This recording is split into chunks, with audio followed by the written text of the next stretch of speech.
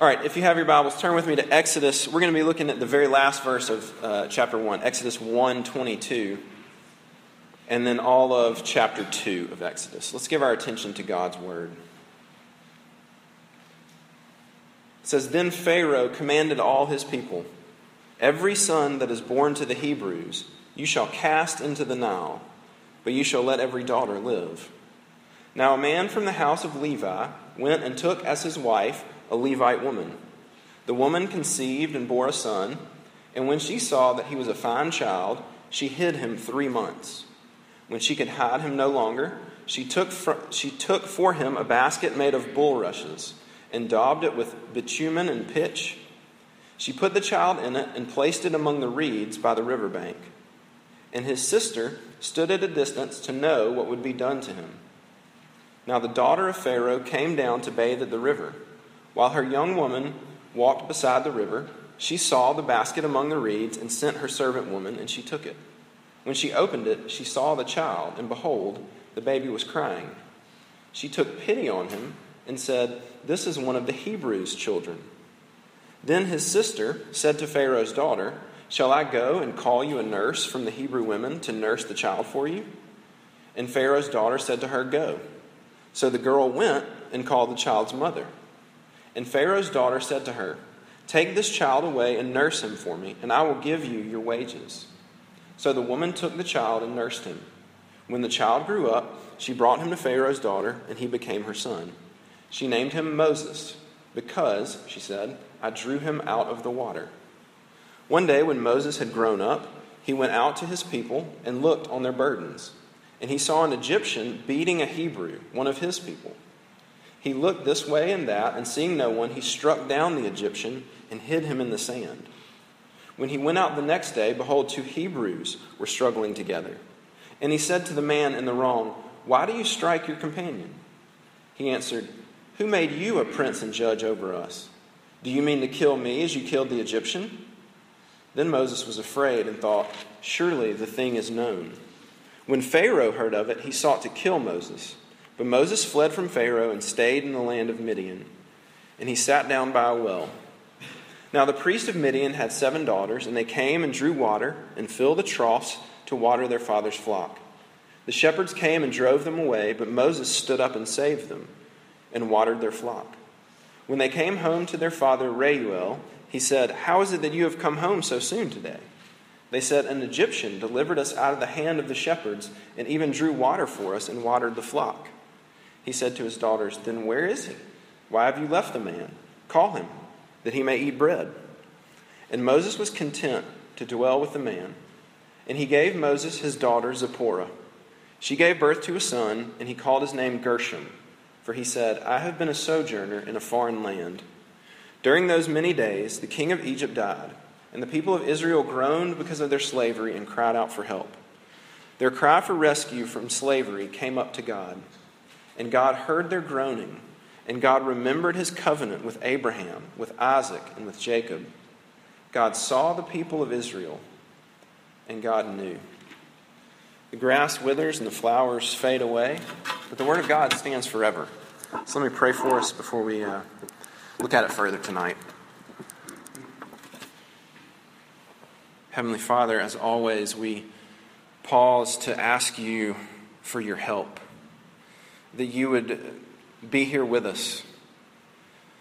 And God, we don't pray because it's the customary thing to do, to give appropriate space between reading the Bible and preaching, but because we need you. Father, we need you to be at work, or this will be in vain. But you make great promises to your people that you speak. And so we pray that you would do that tonight, and that you would speak in spite of our sin and our ears that are prone to not hear. Be with us, we pray, in Jesus' name. Amen. All right, I want to start tonight by giving you just a little bit about RUF, our philosophy of ministry. Now, it's not going to be much. I know that sounds probably incredibly nerdy, and it's only slightly nerdy, but it has a point. RUF, our philosophy of ministry, basically that just means the way that we approach doing ministry, right? How do you do what you do on campus? Involved in our philosophy of ministry, we have 6 what we call presuppositions. Basically, it's 6 things that we presuppose, right? That we assume to be true as we head out onto campus. Okay? And one of those presuppositions is this. I'm going to give it to you tonight. It's a little bit of the secret sauce. Here it is. God is at work. How about that? That's it. That seems probably really simple, and it is. It's very simple. And at the same time, it is immensely profound. God is at work. This is probably the presupposition, the thing that campus ministers, when they get together and begin to talk about how they're doing on campus and what they're doing on campus, this is probably the one that gets talked about the most. Because I think it's the one that is the most encouraging, right? The fact that God is at work, it's the one that gives me as a campus minister the confidence to walk out on the campus and do anything, to approach anybody. It's the one that helps me sleep at night when I screw something up. And when I wonder, have I destroyed it? It's been here for 20 years. Am I going to be the reason that it goes down the drain? Right? I can go to bed at night because God is at work. This semester, and we're only 2 weeks into it, but this semester we're studying through the book of Exodus. And our theme, every week we're saying that Exodus is the pattern of salvation.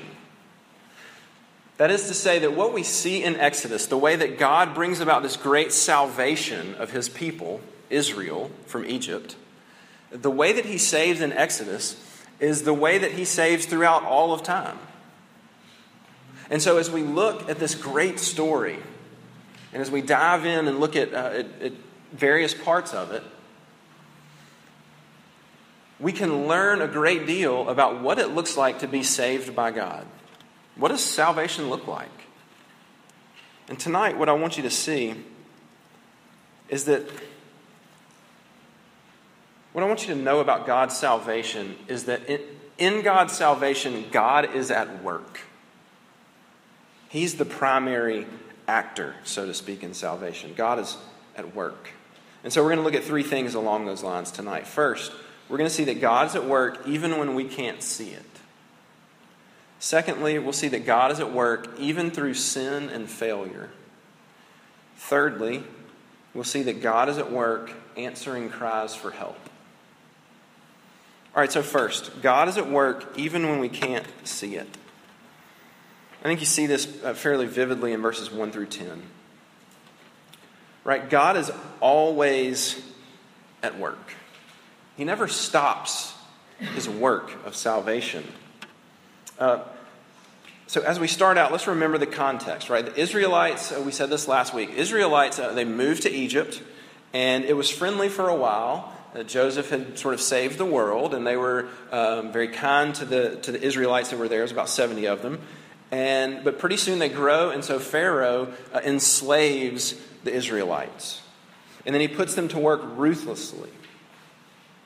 And then when that doesn't stop them from growing as a people, he has the midwives kill the baby boys as they're born. And then that plan sort of falls apart a little bit. And then when it does, he issues this edict that we read at the very end of chapter 1, where he says, okay, he tells everybody, it's time for all the Hebrew boys to die. This edict of death. So now these Israelites, they're not just slaves, they're slaves, and they're killing their children. Their male children, at least. And I want you to keep in mind who Israel is. This is God's chosen people. These are the people, These are the descendants of Abraham, Isaac, and Jacob, the ones that God has said, I'm going to make you my people. I'm going to save the world through you. In other words, I'm going to make everything right in history. And I'm going to do it through your people. And yet, here they are, seemingly getting stamped out of existence. It's a very dark situation, and it seems like there's no hope. So what in the world is going on? Why isn't God doing anything about it? They've been in Egypt for, 430-something years. Right? That's way longer than the United States has existed. Why isn't God doing something? And I want you to see that that's the context of this story about Moses' birth. And what we do see is that God is doing something. And he's not just doing something, right? He's very purposefully, very carefully orchestrating everything to bring about salvation for his people. The whole account that we just read of Moses' birth is amazing. And I want to sort of zero in on them for a minute because I'm making the claim that God really is at work. So how do you know that? How do you know that God really is doing this? Right? Well, you've got this Hebrew couple has a baby. And they have this brand new boy, and they think that he's beautiful, and so they hide him. Right? They don't want to throw him in the Nile, so they hide him for about 3 months, and then eventually, you can only hide a baby so long, I guess. And their hand is forced; they have to do something, and so they build a little basket. They build a basket, and they cover it with tar, something like that, so it'll float, and they put the baby in the basket. And there's a little detail right there that's actually not so little that I want to draw your attention to. That the word for basket, that we translate as basket, it shows up just a few more times in the Scripture, and it's really just in 3 chapters. The only other time you ever see this Hebrew word is Genesis 6 through 9, which is the story of Noah and the ark. And it's actually the word for ark. So with Noah, we translate it as ark because basket would be odd, right? Build an enormous basket. But it's the exact same word. They cover it with the same thing. Noah covers his ark, his enormous basket, with this bitumen, or however you say that, and pitch. It's the exact same stuff that Zipporah, that's his wife, sorry, Moses' mother, covers this with. So what's the point? God is connecting these two events for us. He's showing us that Moses is sort of a second Noah. Right? These two male children, these men that God is saving from drowning in the water by being put in an ark so that they can go on and God can use them to save the world, to save his people. Right? It just screams that God is doing something very carefully. He's causing all these circumstances to go the right way. I mean, just hearing the passage, you can tell that it's... If you don't believe, you look at this, you say, that there's some incredible coincidences here, right? I mean, they put this baby in the river.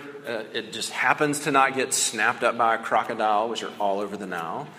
It just happens to stay afloat.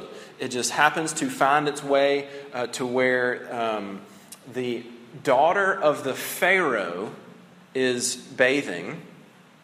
And the sister gets positioned just in the right place. And the daughter of Pharaoh is just so predisposed to open this basket. And her heart is inclined to it. And she speaks to the sister and happens to ask the sister, hey, or actually, I guess the sister says, would you like for me to get someone to nurse this for you? And she says, yes, and I'll pay them for it. So Moses' own mother gets to raise him for his first few years of life, and she gets paid to do it. Also that Moses gets to go and live in the living room of the Pharaoh and grow up and get the best education in the world. and the best training in the world, also that he can deliver his people from Pharaoh.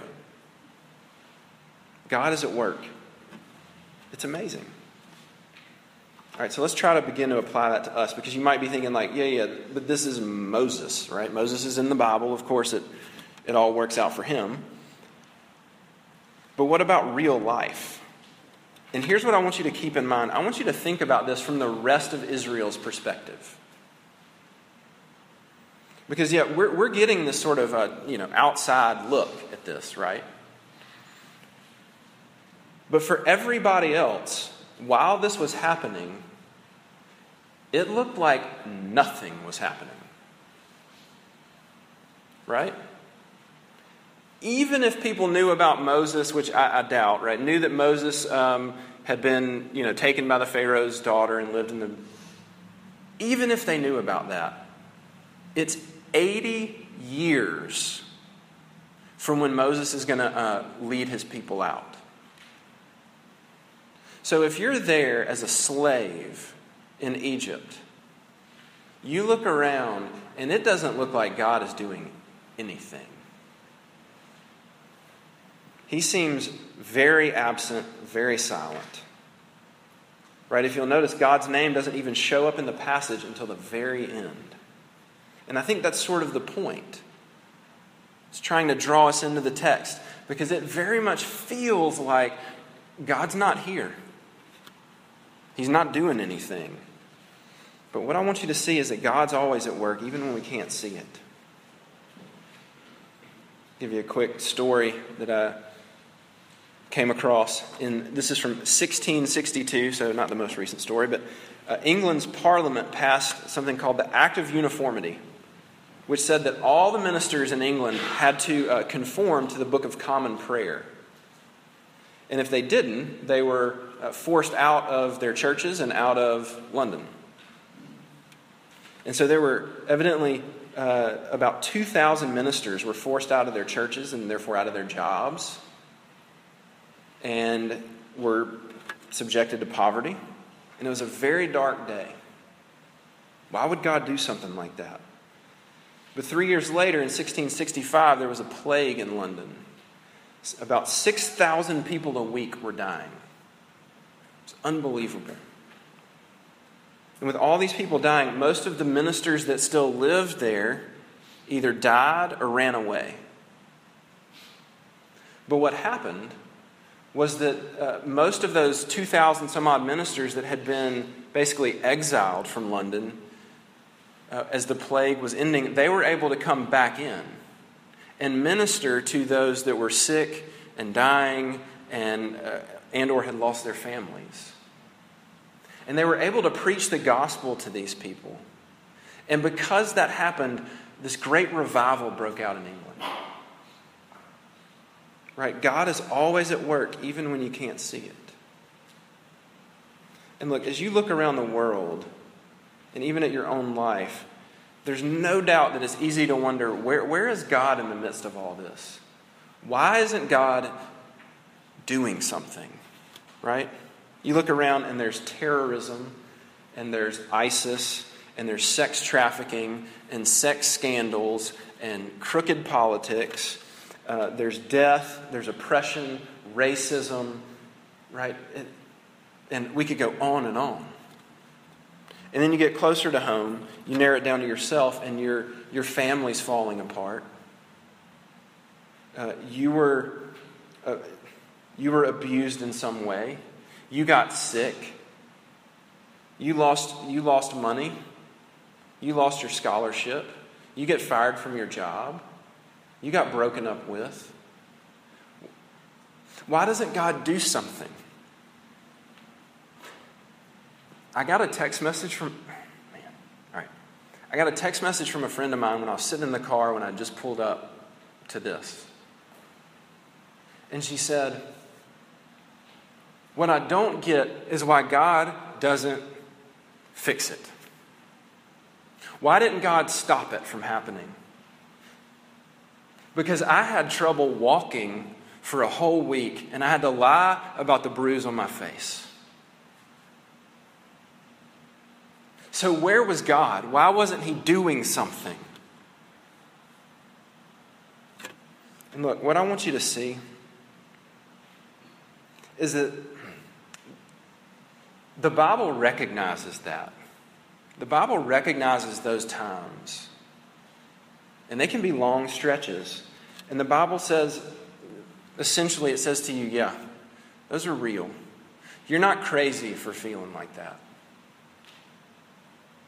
But it also says, at the same time, God is still at work.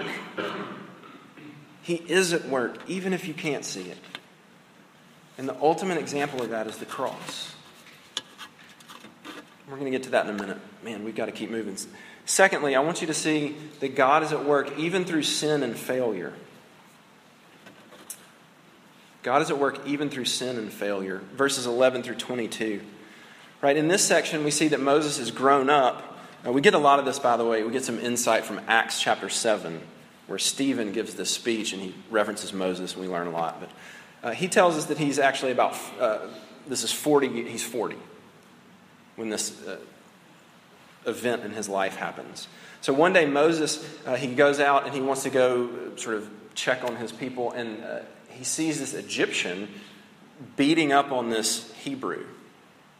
And he looks this way and that, and he intervenes, and he kills the guy. Acts 7:25, evidently, I'll read it. It says, he supposed that his brothers would understand that God was giving them salvation by his hand, but they did not understand. Right, even before, so this is before the burning bush, right, which we're coming to. Even then, it seems like Moses had some idea that he was going to save his people, that he was some sort of liberator. He seems to think of himself in that way, and so he goes out and he kills this Egyptian guy. He seems to be thinking here it is, here's my chance. I'm going to do it, and everybody's going to be with me, and it just does not go like that. In fact, it seems like he screws up the whole plan. Because even if he was going to be the guy to help Israel get out, right, it's over now because now Pharaoh wants to kill him. And so what does he have to do? Moses runs away out into the desert. He seems to be set to be the hero, but now he's screwed it up. Sort of seems like he took matters in his own hand, and now he's a refugee out in the desert. He ends up exiled out in Midian, in the middle of nowhere, and he's out there for 40 years. But God seems to be doing something very purposeful in Moses' life, even through his sin and failure. Right? He ends up helping these women. He saves them from the shepherds, and so they end up taking him back home. And his father-in-law, whose name is Reuel, which means friend of God, his father-in-law is some sort of priest. And it seems like this guy in the middle of the desert, in the middle of nowhere, it seems like he actually serves God. And so he ends up marrying into this family and evidently finding some spiritual nurturing. And he ends up being a shepherd. Genesis 46 tells us that shepherds were an abomination to Egyptians. So think about this. Moses grew up in the lap of Egyptian luxury. And he thought he was going to be this, great hero, maybe. And now he is a despised shepherd in the middle of nowhere. So what's God doing? Well, it seems like God really is working on him. I think overall we could say that God's humbling Moses. He's humbling Moses because God doesn't need a Superman to show up and kick butt and take names and, take over the Egyptians and bring out the people. That's not what God needs. God doesn't need more power. What he needs is somebody that's humble. He needs a leader that can look and recognize his own weakness and say, look to God to be the Savior. And that's exactly what God is working into Moses. He's taking the Egyptianism, right? Win by your own strength and your own power. He's taking it out of him. Where is it?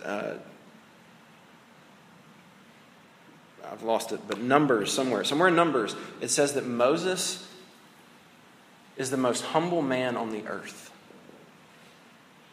Right? God is doing something very purposefully.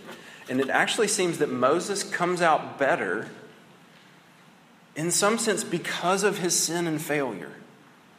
Because God's at work through it. He's actually, in some way, better off for having failed because of how God works. I want to give you this incredible story, okay? This is one of the best illustrations you're ever going to get either here or anywhere. I didn't come up with it, but I'm going to give it to you. Are you familiar with Wynton Marsalis? Marsalis family, jazz musicians. So Wynton Marsalis is one of the best trumpeters ever, right? And this is a story from the from early 2000s. Basically, he kind of went through this stretch in life where he sort of got depressed and sort of disillusioned, and he ends up in this, as one of the best trumpeters in the world, he ends up in this kind of small club. It's kind of nondescript, playing with this kind of not very big deal band off to the side.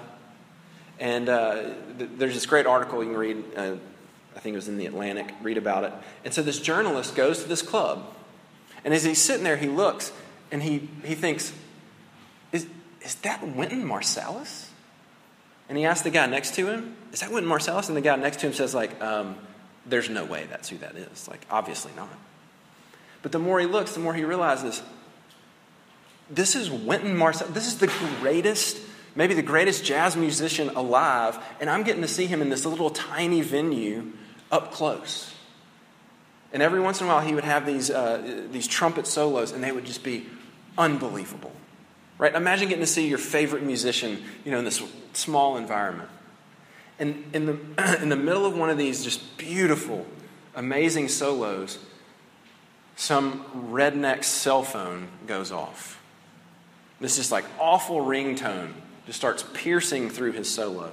And so much so that he stops. And the journalist says he wrote down in his notes that he was taking, magic ruined. But he said as soon as he wrote that, Wynton picks his trumpet back up to his lips. And he starts playing the ringtone. Note for note. And he plays it again and again. And then he begins, one note at a time, slowly tweaking it. He plays it again with a slightly different tweak, a little bit different, changes keys. And he works it back to playing what he was playing exactly where he left off when the ringtone broke in. Unimaginable. Right? So do you see the point? The night was ruined. This guy screwed it up. And yet somehow, because of that screw up, what you saw was something even more amazing. That night was somehow more magical because of this enormous failure. And what it points you to is it shows you even more how great the master is, right? You walk out of there thinking, that he's so much better than I ever thought. And it's all because of how he was able to deal with this terrible screw up, this failure. Right? Moses' cell phone, he forgot to put his cell phone on silent in the biggest way possible. And God uses it. And he humbles him. So what about us? Look, if you're a believer, this should be an enormous comfort to know that God is always at work. Even in your sin and your failure.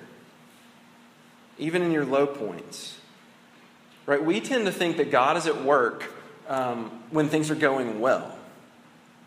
Right? When you see victory, when you don't do that thing that you've been doing. And you see some things, you say, God is at work. I see it. And you feel confident in it. When you talk to somebody about Jesus and you walk away and you think, God is at work. That's right. But what about What about when you totally blow it? I'm going to guess, if you're like me, you probably don't really think to yourself, at least not naturally, God's at work. But do you see that good news? That somehow, in some way, God is at work. That He can work you into something better in some ways because of it. Right? When you do that thing again that you swore you would not do. When you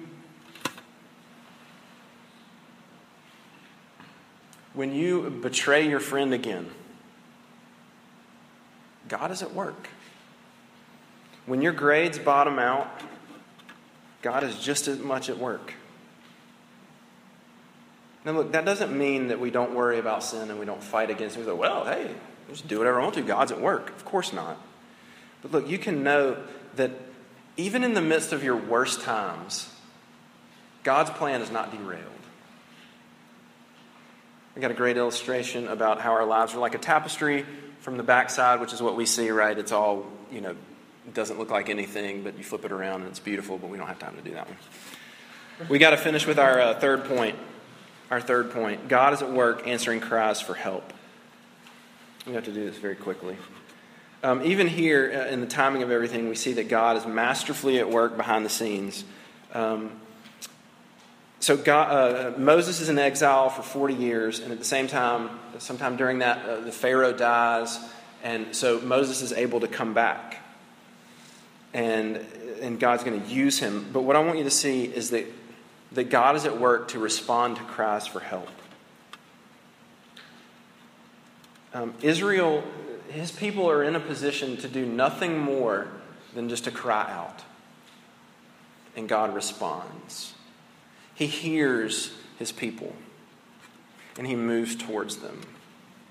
Right? I couldn't find the exact stats, but maybe you've heard that a mother, especially, now there's some research too about fathers, but a mother especially can pick out her child's cry out of I want to say what I heard was out of 75 other babies. You can listen to 75 babies crying. One of them is hers. She can tell you which one. Right? And that's sort of the picture you get. That God is tuned to his people.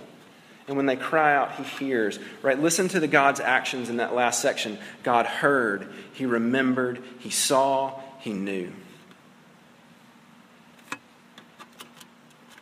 Right? When the Bible talks about God remembering, I think this is obvious, but it's not like he's like, oh yeah, I did make those promises.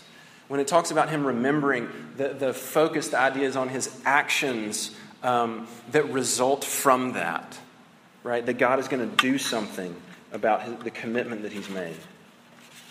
He bound himself in covenant to his people. He said, I promised to do this and I will. And they cry out to him and he acts because of his covenant. He's making good on it because he loves them and he loves us. The same is true for us. Right? Because you and I we get the advantage of having an even greater understanding of what this means. Because the same promises are true for us, and we can know that God is going to keep them and that he is always at work because of Jesus, because of the cross. And that's what we're going to end with. The ultimate remembering of God's covenant happens on the cross. I'll just end with this thought. How can you and I know that God will hear our cries?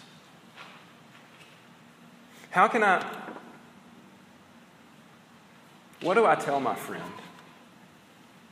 What do I tell myself and what do you tell yourself when you say, but what about me? How can I know God really is at work and he hadn't just left me? Because I want him to be at work. Here it is. You can know that God is at work, answering your cries for help. Because he didn't answer Jesus's. Because on the cross, Jesus cries out to God, my God, why have you forsaken me? Why are you not doing anything? Where are you? And God's answer, do you know what God says back? Nothing. nothing but wrath. Because he was taking our place. So that when you and when I cry out to God, God, where are you? Please do something. We can know that he will and that he is. We can know that God is at work because he loves us. So much so that he'd give himself for us. Let's pray. Heavenly Father, what an almost unbelievable truth. Jesus, thank you for enduring the cross because of the joy that was set before you. We pray this in your name. Amen.